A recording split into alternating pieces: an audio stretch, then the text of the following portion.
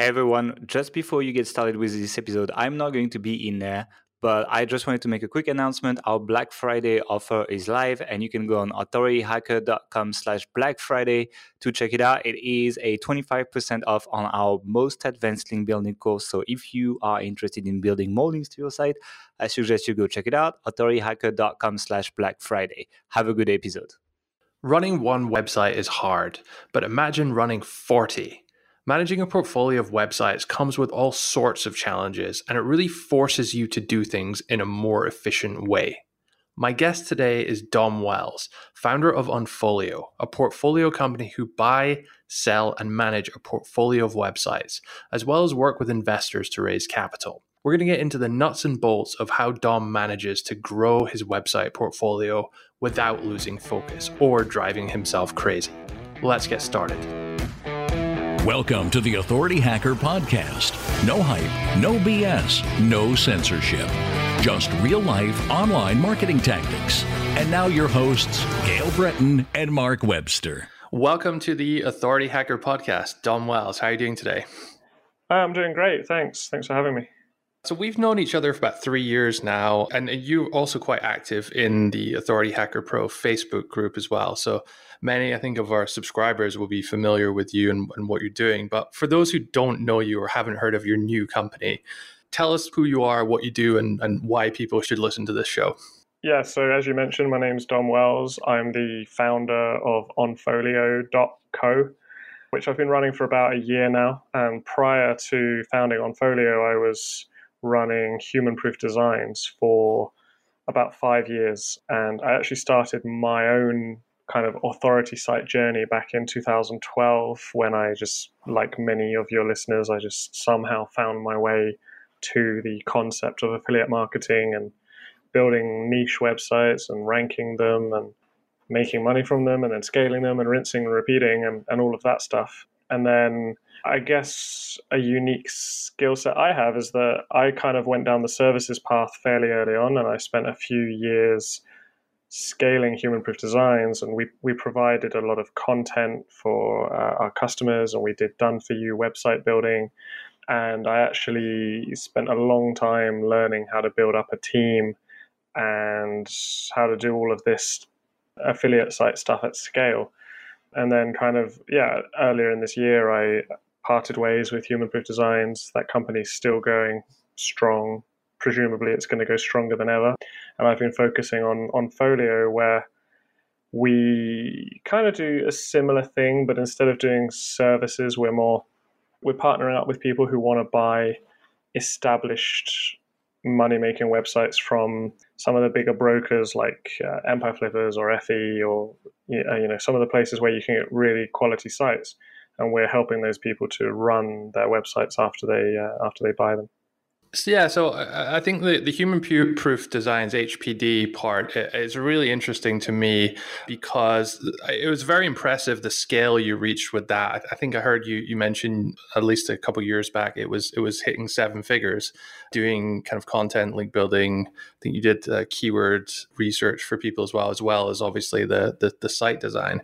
So building processes and scale to that extent is very, very impressive. So I think we probably dig into that a little bit today to learn kind of how you achieved some of those things. But I first want to talk about the sale of that business. Like, how long had you been working on it before you decided, okay, I want to do something else here?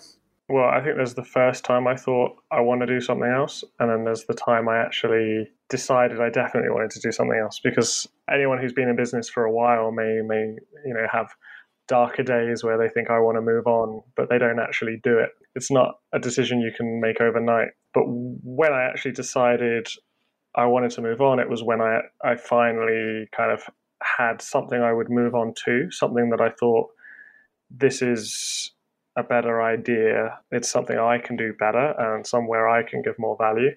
And I wouldn't be able to do it justice to both businesses running them both. So that kind of happened probably late last year, maybe probably about a year ago, actually. So like November 2018. I feel like there might be some kind of similarities between Gail and I's story and your journey here to a certain extent, at least. I mean, we kind of started this agency and we did a few kind of productized services, or at least tried to. And we kind of fell into it, though. It was our first proper business that made like a full-time income. And we just kind of kept going because that's what entrepreneurs do. That's what people with this kind of mindset do. They keep trying to grow it. And we didn't really question whether this was the right business model for us. You know, we were working with clients. We saw other people's sites we were working on grow and thrive. And we were just kind of like still trucking away, kind of thinking to ourselves, maybe there's a different business model. Is there any similarities there between our story and yours, do you think? Yeah, I think quite a lot, actually. And yeah, like certainly in terms of falling into it, I never really wanted to build a business that had a team. I don't know if I'm introverted or extroverted, to be honest, but I'm quite shy. So I didn't like the idea of having to manage people or go on Skype calls with people. And obviously that's changed now because here I am on a podcast talking about all of these things. But back when I first set out, it certainly wasn't my dream to build a large team. I really was just trying to find ways to make money online, and I saw an opportunity in the market, and it worked out. And it's quite funny, actually, because I remember, I don't know, maybe 2015, you guys first published your article, like how these people make money online or how much they earn or something like that. I think you've iterated the article a few times, so I'm no longer in it because I stopped sharing income reports, but I was in it once upon a time. And I think Gail wrote something like, service businesses are hard to scale because as you get more customers, you have to be busy serving those customers, and then you can't make sales. And the key to kind of pushing through with a service business is to hire a team to help you fulfill the services. I kind of remember seeing that and thinking, that's a good point. Maybe I should start scaling up a team. So it was really sort of a response to the environment I found myself in. And did you find yourself kind of stopping and taking stock of where you were and then looking at other different business models that you could potentially go on to next and then evaluating them all kind of equally from your new position with all your experience in that? Or did Onfolio just kind of crop up naturally, or how did it kind of originate? I think it's a bit of both. I think in the entrepreneurial sphere, there's a lot of talk about like the pursuit of recurring revenue, or like a digital product's better, or a service is better, or affiliate commission's better, or is drop shipping better? And maybe there's no real answer to those questions. So there was definitely a lot of flirting with different business models, perhaps still within the Human Proof Designs brand. But, we had a course that we made monthly, and then we changed it to one time, and then we changed it back to monthly, and then we had lots of other different services that we played around with different payment options. And with Onfolio, it was more, I had actually had this idea in 2014, and I thought, there's a lot of people who maybe look at websites for sale on Empire Flippers and they think, wow, what a good return on investment I can get, but I've got no idea how to run a website. And I was the other way around. I was like, I know how to run a website, but I can't afford anything on Empire Flippers. So maybe we can team up. And then back in 2014, I was just like some random dude in Taiwan who had no track record and no real experience. So I put it on the back burner, completely forgot about it. And then last year, I surveyed the Human Proof Designs audience, and there were a few people in the audience who mentioned they had the budget to buy established sites, but they didn't know where. So, surprisingly enough, some of them hadn't even heard of Empire Flippers. And so I just started having a few conversations with people thinking, maybe there's something here. Maybe I can offer some higher level value. And it kind of aligned more with what I was interested in as well, because I'd spent the year building up to that being a lot more aggressive in buying sites myself rather than just building them. I was kind of over the building model. And I just thought, this is what I want to do. I think I can give a lot of value here. And I wasn't sure immediately whether we would do a service like we're doing now, or whether we would do a course, or exactly what we would do. But just by having conversations with various people, I validated that there was a demand, and the actual kind of way that Onfolio exists right now has evolved quite quickly to the point where I haven't really even updated the homepage, haven't really completed any of some of the like sort of sales landing pages, because people just email us telling us what they want and we just take it from there. Do you think that's been largely due to the relationships you've built up in your many years in the industry, that the people kind of trust you now and are coming to you directly without an updated website, as it were? Yeah, I think a significant amount of that is because of that. And that's kind of why, like, it was funny. I had this idea in 2014 and decided I couldn't do it because I didn't have a reputation or any, well, I didn't think I could even execute either. I didn't have the experience. But when I remembered this, maybe in, I don't know, January of this year, I was kind of thinking, I had this idea before, but all of the negatives are maybe not true anymore. Like I do have a reputation and experience and all of that. And I think, yeah, it's kind of one of those things where people say you have to spend 10 years to get overnight success. So it's like, yeah. That's a really good quote. I like that. We'll come back to this in a second, the early days. I just want to finish up with HPD for a sec. So once you decided, I want to sell this business or I want to exit, what was the journey for you from that point up into the point where you did that? I was in a bit of a conundrum because I kind of felt like I wanted to move on to something new, but I also kind of knew that thing was kind of related to human proof designs. And I also knew that I wanted to make sure human proof design stayed in good stead. You know, I didn't want it to fail after I left. All of the original team members are still there. I wanted to make sure I wasn't like, see ya, and, you know, the business crashed and burned. So I ended up speaking to a broker who was basically like, well, you know, if you launch Onfolio first, it's already out there, and any potential buyer would come in and know that was the case, and you guys can kind of discuss almost having a kind of partnership where Onfolio still sends people to human proof designs to this day, and they send various people our way. And I realized I could kind of help HPD survive without me while also leveraging it somewhat. So that's kind of how I did it. And I started Onfolio at the same time as I started sort of leaving HPD. There wasn't a whole lot I needed to do with HPD itself because I had always thought one day I may sell it. So some things that often stop service business from being sellable is that they're a bit owner-centric. And I haven't touched a human proof design site for about 3 years, like in terms of building one. I got someone to replace me on the HPD podcast. I started signing all emails as we instead of I, and writing our blog posts as we instead of I. So there was nothing that needed to be done in terms of that. It really was a situation where someone else could just walk in with fresh ideas and take over the business. So then it was just a case of like doing all the stuff that happens when you sell a business, like verifying financials and having calls with buyers and having more calls with buyers and due diligence and meeting the team and everything that goes along with that. Did you use a broker for this sale of your HPD? I did, yeah. And did you find that the process of selling a service business was any easier or any more difficult than selling a website would be? What do you think? It was significantly harder, yeah. Why was that? There's just more moving parts. I mean, I don't know if it was harder as such. I think it was more sophisticated a deal. Like it's not just like, hey, here's the $300 I spent last year on content. That's my expenses verified. It was, okay, here's the team members. Here's the ones that are going to stay on. Here's what everybody does. Here's how many hours these people run.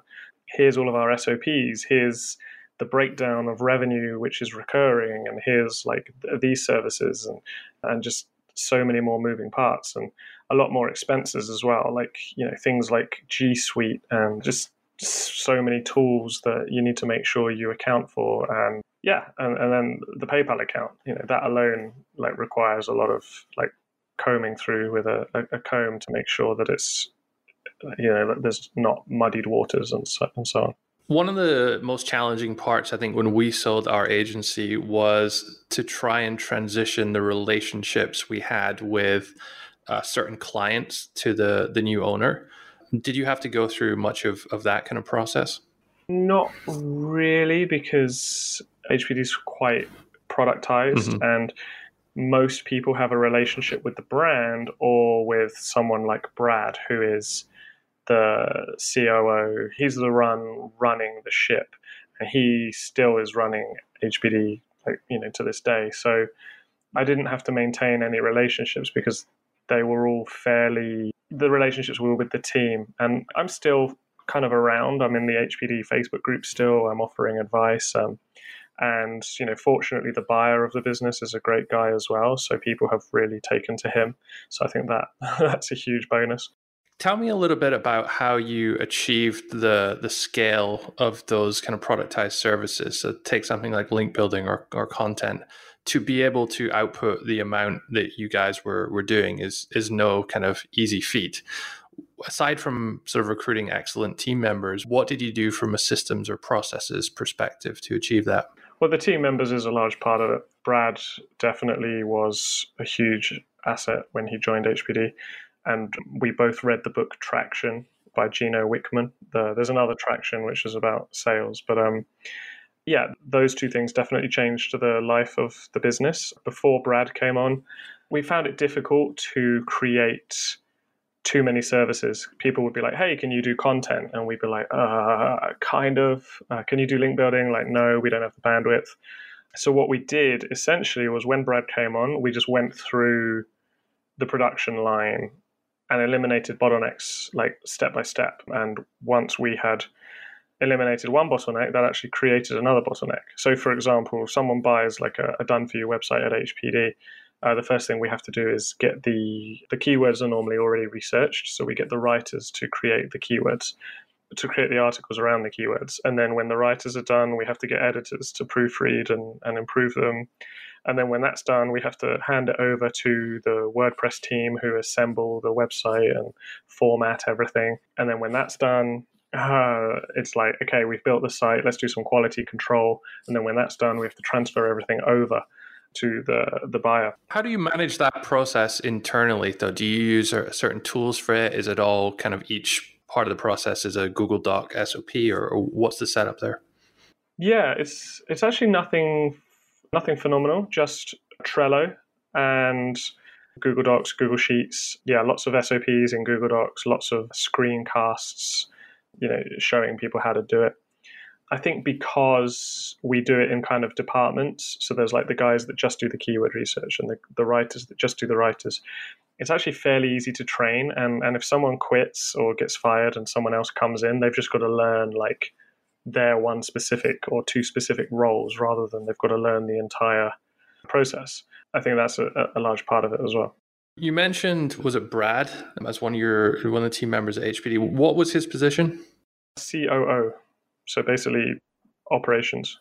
How did you go about recruiting those kind of higher level team members that could kind of take responsibility for certain areas of your business? Where did you find them and how did you approach the position? Many of them within operations were actually promoted internally.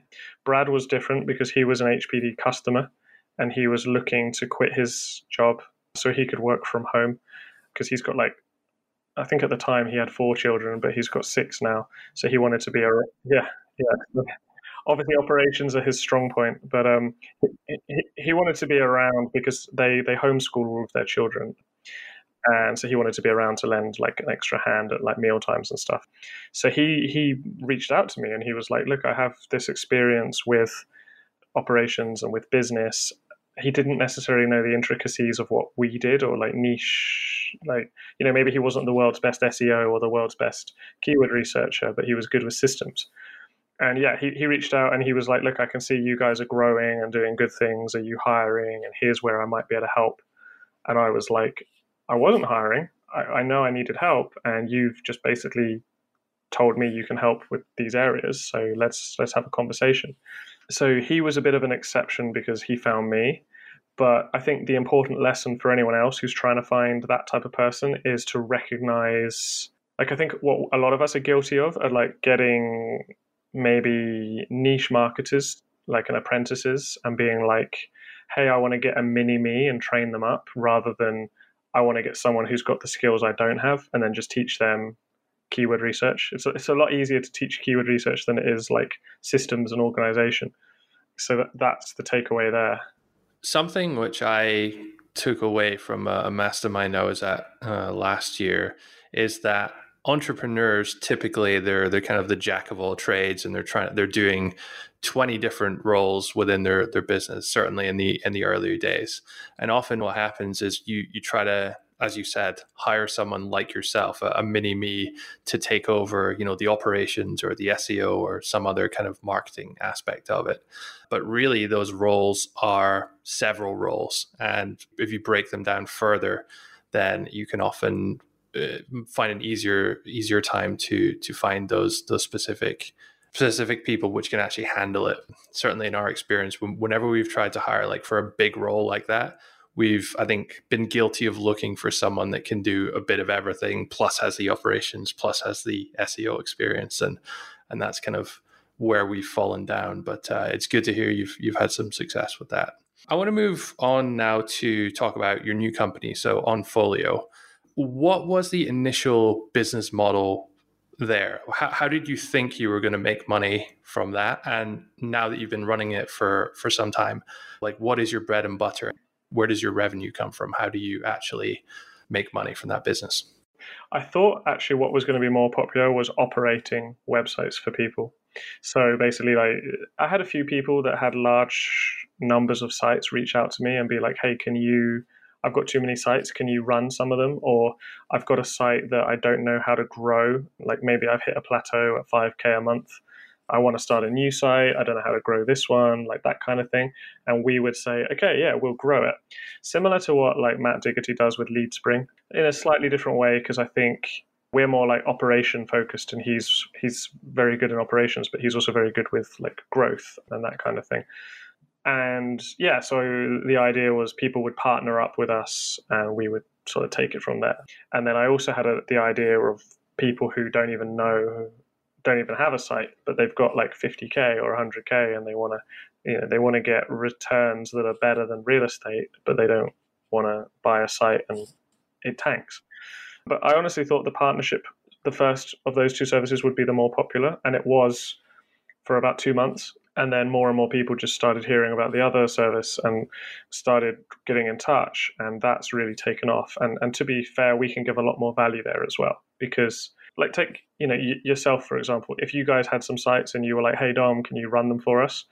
It's like, sure, I can, but you guys can do just as good a job because you already have the skill set, if not better. Whereas if someone's like, hey, I have absolutely no idea what I'm doing, but I just want to get some solid returns, then I can give immense value there. So that's really been the service that I've sort of started doubling down on, and it's been the one that we've got a lot of traction on. So someone has a lot of money, say, or a reasonable sum of money, and they want to get high returns. They're interested in this model. What do you actually do for them? Do you purchase a site on their behalf and run it, or do you kind of mix and match with other investors? How does the model work?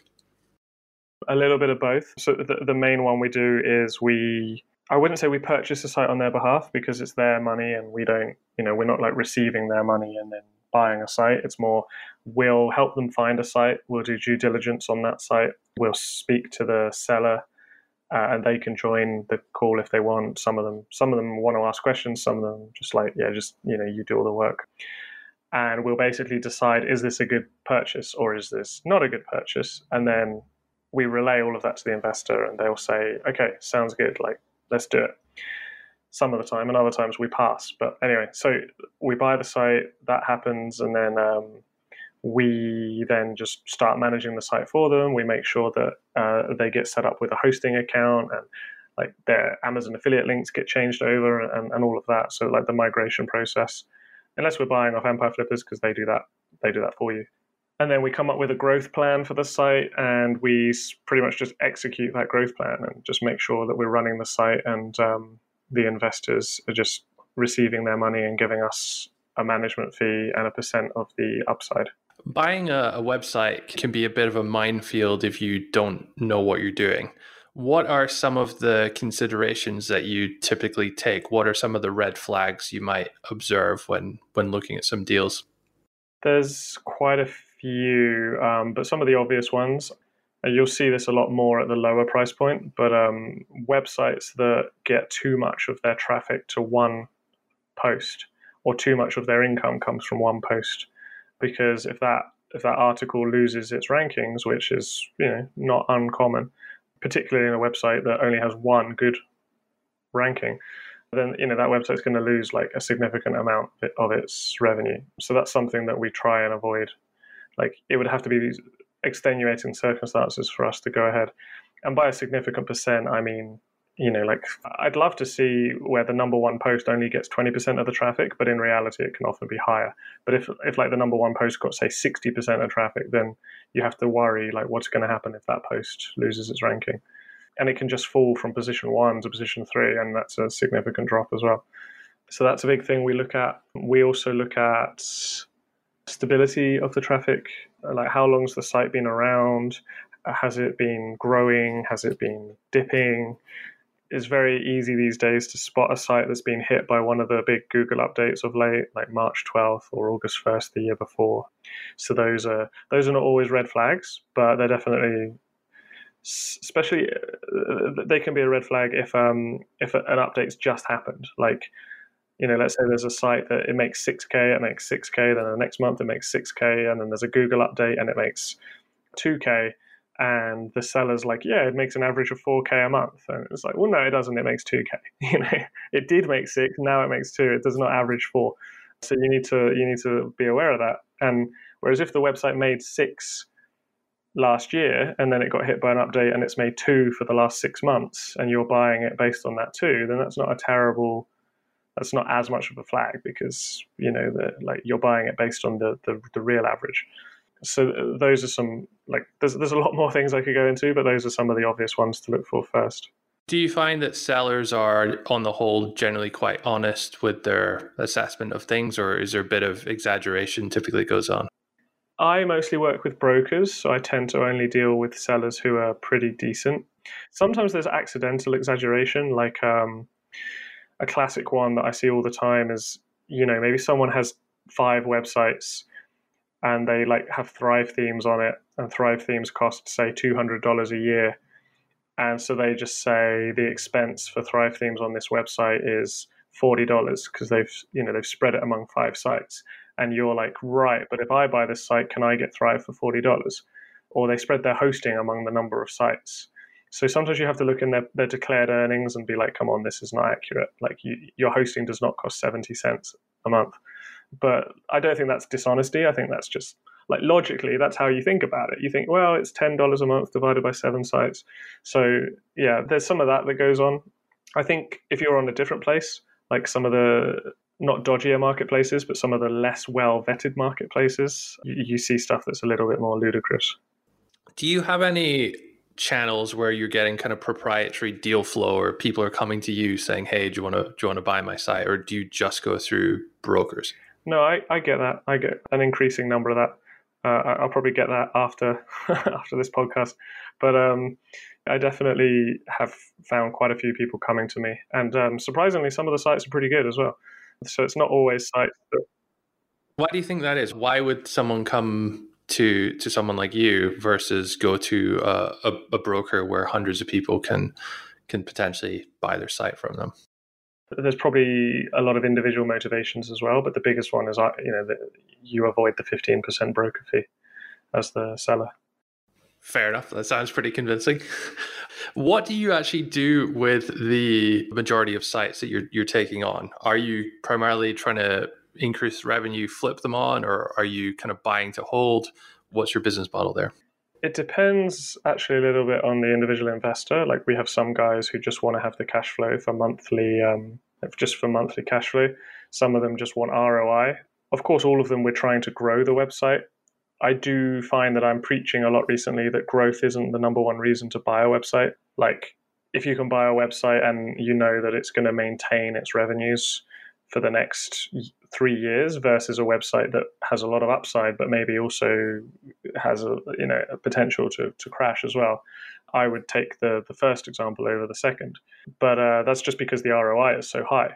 Whereas, of course, I still want to grow every single website I buy, but like I'm not someone who's looking to try and make 3x in 6 months and then exit the website. So you mentioned before that you kind of take a management fee plus share some of the upside. How do you ensure that you get that upside, or how do you realize that? Is it when it's eventually sold, or do you split the profits, or how do you kind of manage all that side of things? Well, it's both. So like a monthly payout. If the website is at the point where we've qualified for profit share, then when we send our invoice for our management fee, we'll also send the invoice for the profit share. And the same when we sell. In terms of like, do we control the money and pay it out to the investors? No, it's the other way around. So, we're still relying on them actually paying their bills, but we are running their site for them. So they'd be kind of shooting themselves in the foot if they didn't pay. Great. I remember, so we sold a site around 10 or 11 months ago, I think it was now. And at the point we decided to sell the site, we knew there were some things we could do to maximize revenue for a few months and kind of get a higher valuation. Now, it's kind of a bit dumb thinking about it. Like, why did we have to wait till that point to try and maximize revenue? As a business, shouldn't we always be trying to maximize revenue? And I think we were perhaps a little bit lazy when there's no accountability going on there. Do you find that as someone who's working with investors, who's kind of like looking over at the finances, I presume you do some kind of monthly report or something, do you find yourself kind of under more pressure to be accountable for growth in that sense? It can be a tough thing to decide. And you said maximize revenue, but there's also maximizing profit. Yeah. That's what I figured. And that's where it's tough. And in fact, you earlier this year, or maybe last year, Matt Diggity was on here with Gail, and he said, it's hard when you're not selling your sites. Like if you can constantly reinvest in your sites, and like maybe a site's making 10K a month and you just throw 8K back into the site every month, and it's growing, but you're never making any money. So it's like when we're working with investors, we want to make sure they're getting their ROI, but at the same time, we want to make sure they're growing that ROI as well. So there's a few things we can do. We can kind of just set aside a growth budget beforehand. Like, okay, this site's 50K. Let's just assume it's 55K, and we'll put 5K towards growth. And that's okay if you're pretty good at predicting how much you'll need to spend. But SEO is obviously an evolving thing. You need to determine how much should we put on growth, how much should we put on just cash flowing and so on. And again, it really depends on individuals. It depends on the site as well and how well that site is responding. So one thing we do, and we want to do a lot more of this, like we've set it up, the tracking for it all quite recently. We calculate the return on spend of a website, and we want to, because we manage close to 40 websites right now.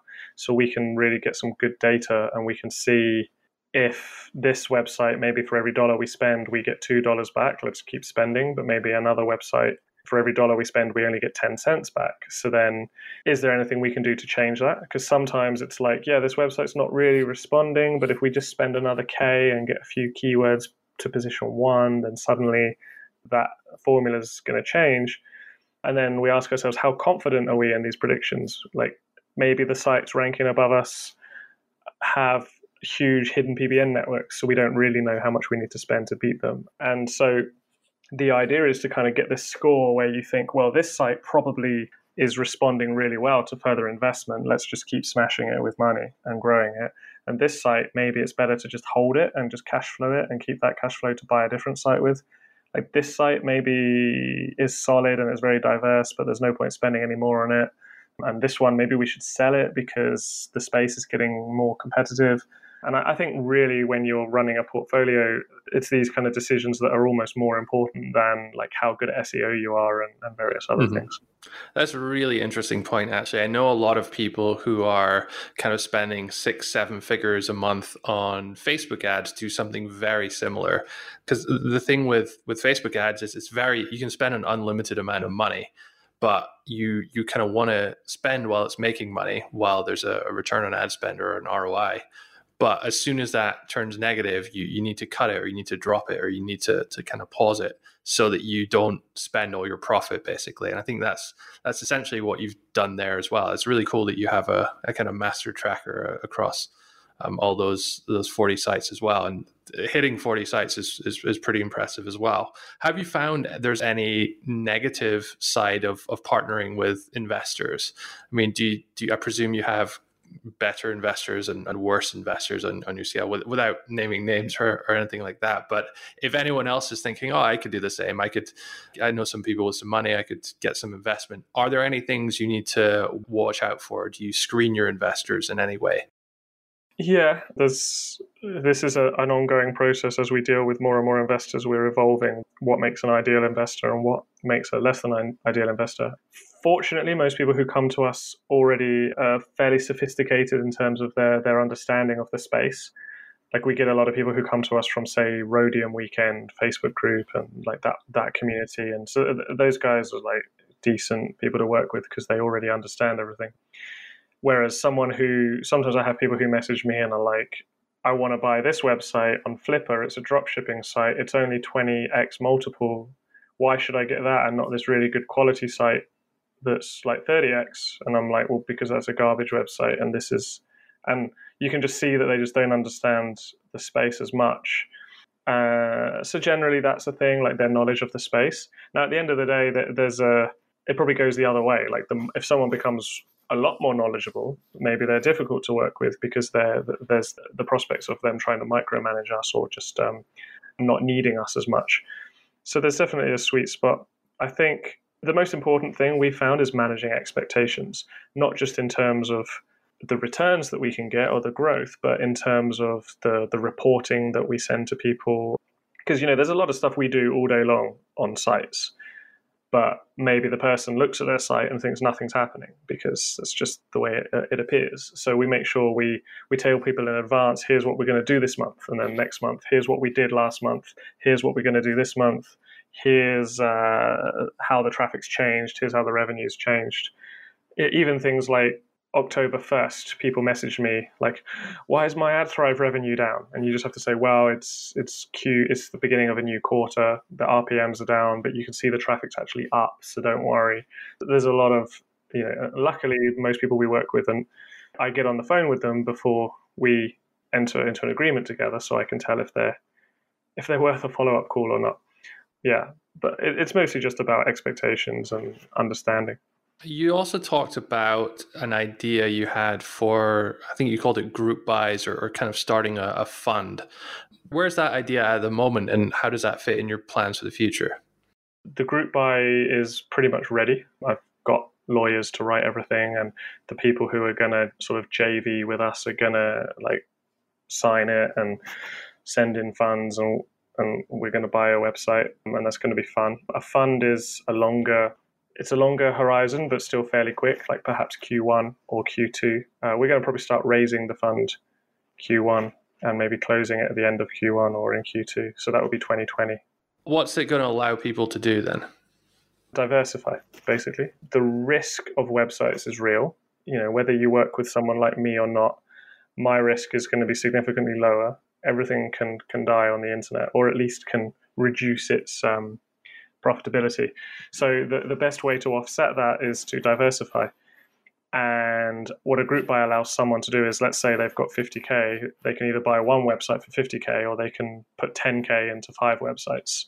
So that would be 5 separate group buys. If the group buy was something where it's like, I'm just being given money and then I've got discretion on how to spend it and like which websites to buy and everything, then it's basically a fund anyway. So there's like SEC issues with that. But essentially, yeah, like the idea behind a group buy is it's leveraged, so you can get the gains and the ROI without risking all of your money on one website. You mentioned that you're managing around 40 or so websites at the moment, which is awesome. A crazy number. I don't know how you do it. How do you do it? How do you manage to make sure everything's on track? How do you do link building for 40 different websites? Well, we just spam the internet like you guys do. But we just have a lot of good processes. And I'm not just going to give an ambiguous answer like that. But essentially, a lot of the websites, they don't need 8 hours a day and they don't need 10 hours a week. So it's about making sure that you have processes in place. So every website has a plan and has it gets the attention it needs. And then you have people who are specialists who just do the work. So if you're going to say, on-page SEO is a good example. Like, let's say we've got 40 sites, and all 40 sites, we want to improve the on-page SEO of, say, 10 pages on the site. Like, do the TF, IDF stuff and all of that. That's actually fairly easy. So you just say, right, okay, you have a guy or a girl whose job is basically just to do that. And you might say to them, okay, Monday, do those 10 pages for site 1. Tuesday, do those 10 pages for site 2. And then what happens after you do those pages? Nothing. You have to wait 1 to 2 weeks to see the results. So you just make sure to come back 2 weeks later, check the results and see, did it go up? Did it go down? What's next? Do we need to link build? Also, there's a really good article that I read in 2017 and I recently reread by Andrew Hansen about, it's called like an evolving SEO strategy. And it systematizes how to make sure that you are sort of doing the 80-20 and you're working on the things that will make the most sense. And you can use quite low level workers to gather the data for that. And then you have like an SEO person who can look at it and say, right, this is the thing we're going to do for this site for the next like month or 2 weeks. So it is a little bit of a cluster. It can be a little bit of a mind, mess with your mind. I'm trying not to swear. But it's definitely a clusterfuck sometimes. But fortunately, I have experience with that. And I'm very comfortable in that environment. So it's one of those things where it's like not many people have succeeded at it, but I think the payoff, if you can succeed at it, is like probably unbelievably high. Is it kind of like at the start of the month, you make a plan for each website, or do you do it quarterly? If that's the case, how closely do you adhere to your plan and how often do you kind of go off script? This is something we're always evolving. What happens when we first onboard a new site is we make a game plan, and it's like short-term, what do we think the short-term wins are and the short-term plans are? What of that are we going to do this month? And then next month we look at the game plan and we're like, okay, we did all these things. What are we going to do next? And then maybe the next month we're like, okay, what was the result of all of those things we've done? Do we still think our game plan and our map makes sense? Do we need to adjust? And we've toyed around with every 2 weeks, one of us looks at each site to see if like the map is still the map or whether we need to tweak it. We're really going to be, now that we've got larger, we're going to be having like sites split up into clusters as well. So maybe one person will just focus on 5 sites.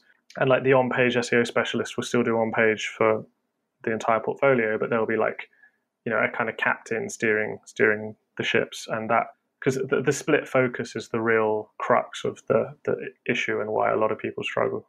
Can you give me your best example and also your worst example of sites you've bought either through Onfolio or personally in terms of what happened after you made the purchase, like the one that grew the most and the one that grew the little? You don't have to reveal the niche or anything. I'm just curious about the kind of the two ends of the spectrum here.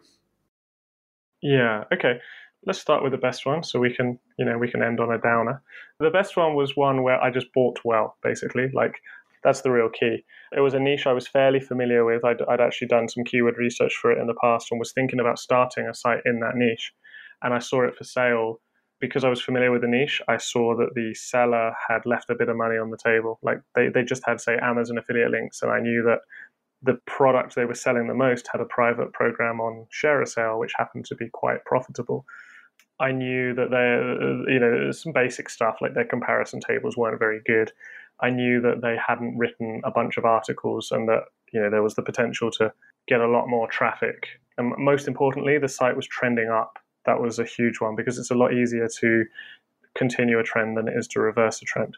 So like this was a site that I bought in April. It was making about, I think, 2.5K a month, maybe pushing 3.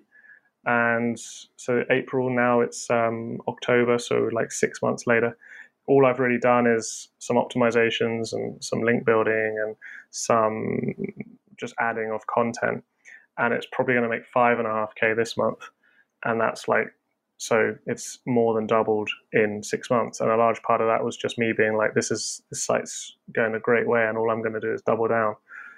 This is something which a lot of people say in real estate, that you make money when you buy.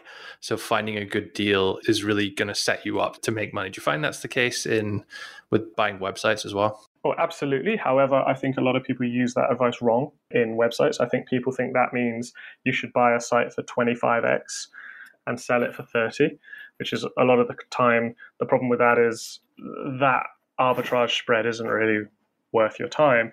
And if you're buying a site for 25x, unless you're lucky, it's probably not a very good site. So it can be very risky as well. Maybe the site's got something fundamentally wrong with it. And if you're an expert, yeah, great, that's probably not a problem. But if you're the average person, you should probably buy a site that's more expensive, just because it's going to be more quality. So I would say, yes, it's true, but it gets misinterpreted. Mm-hmm. Okay, and let's get back to, I think you're just about to give us your worst example as well, to finish on a low. Well, we can have another topic afterwards to bring it back. The positivity sandwich is that they call it. Yeah, exactly. So this one, it was actually me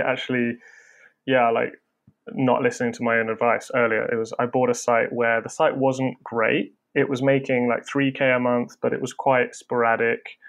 It was like some months it did $2K, some months it did $4 or $5, and the seller had run a bunch of email campaigns like in the couple of months building up to it, like when you do like a Black Friday promo, that kind of thing.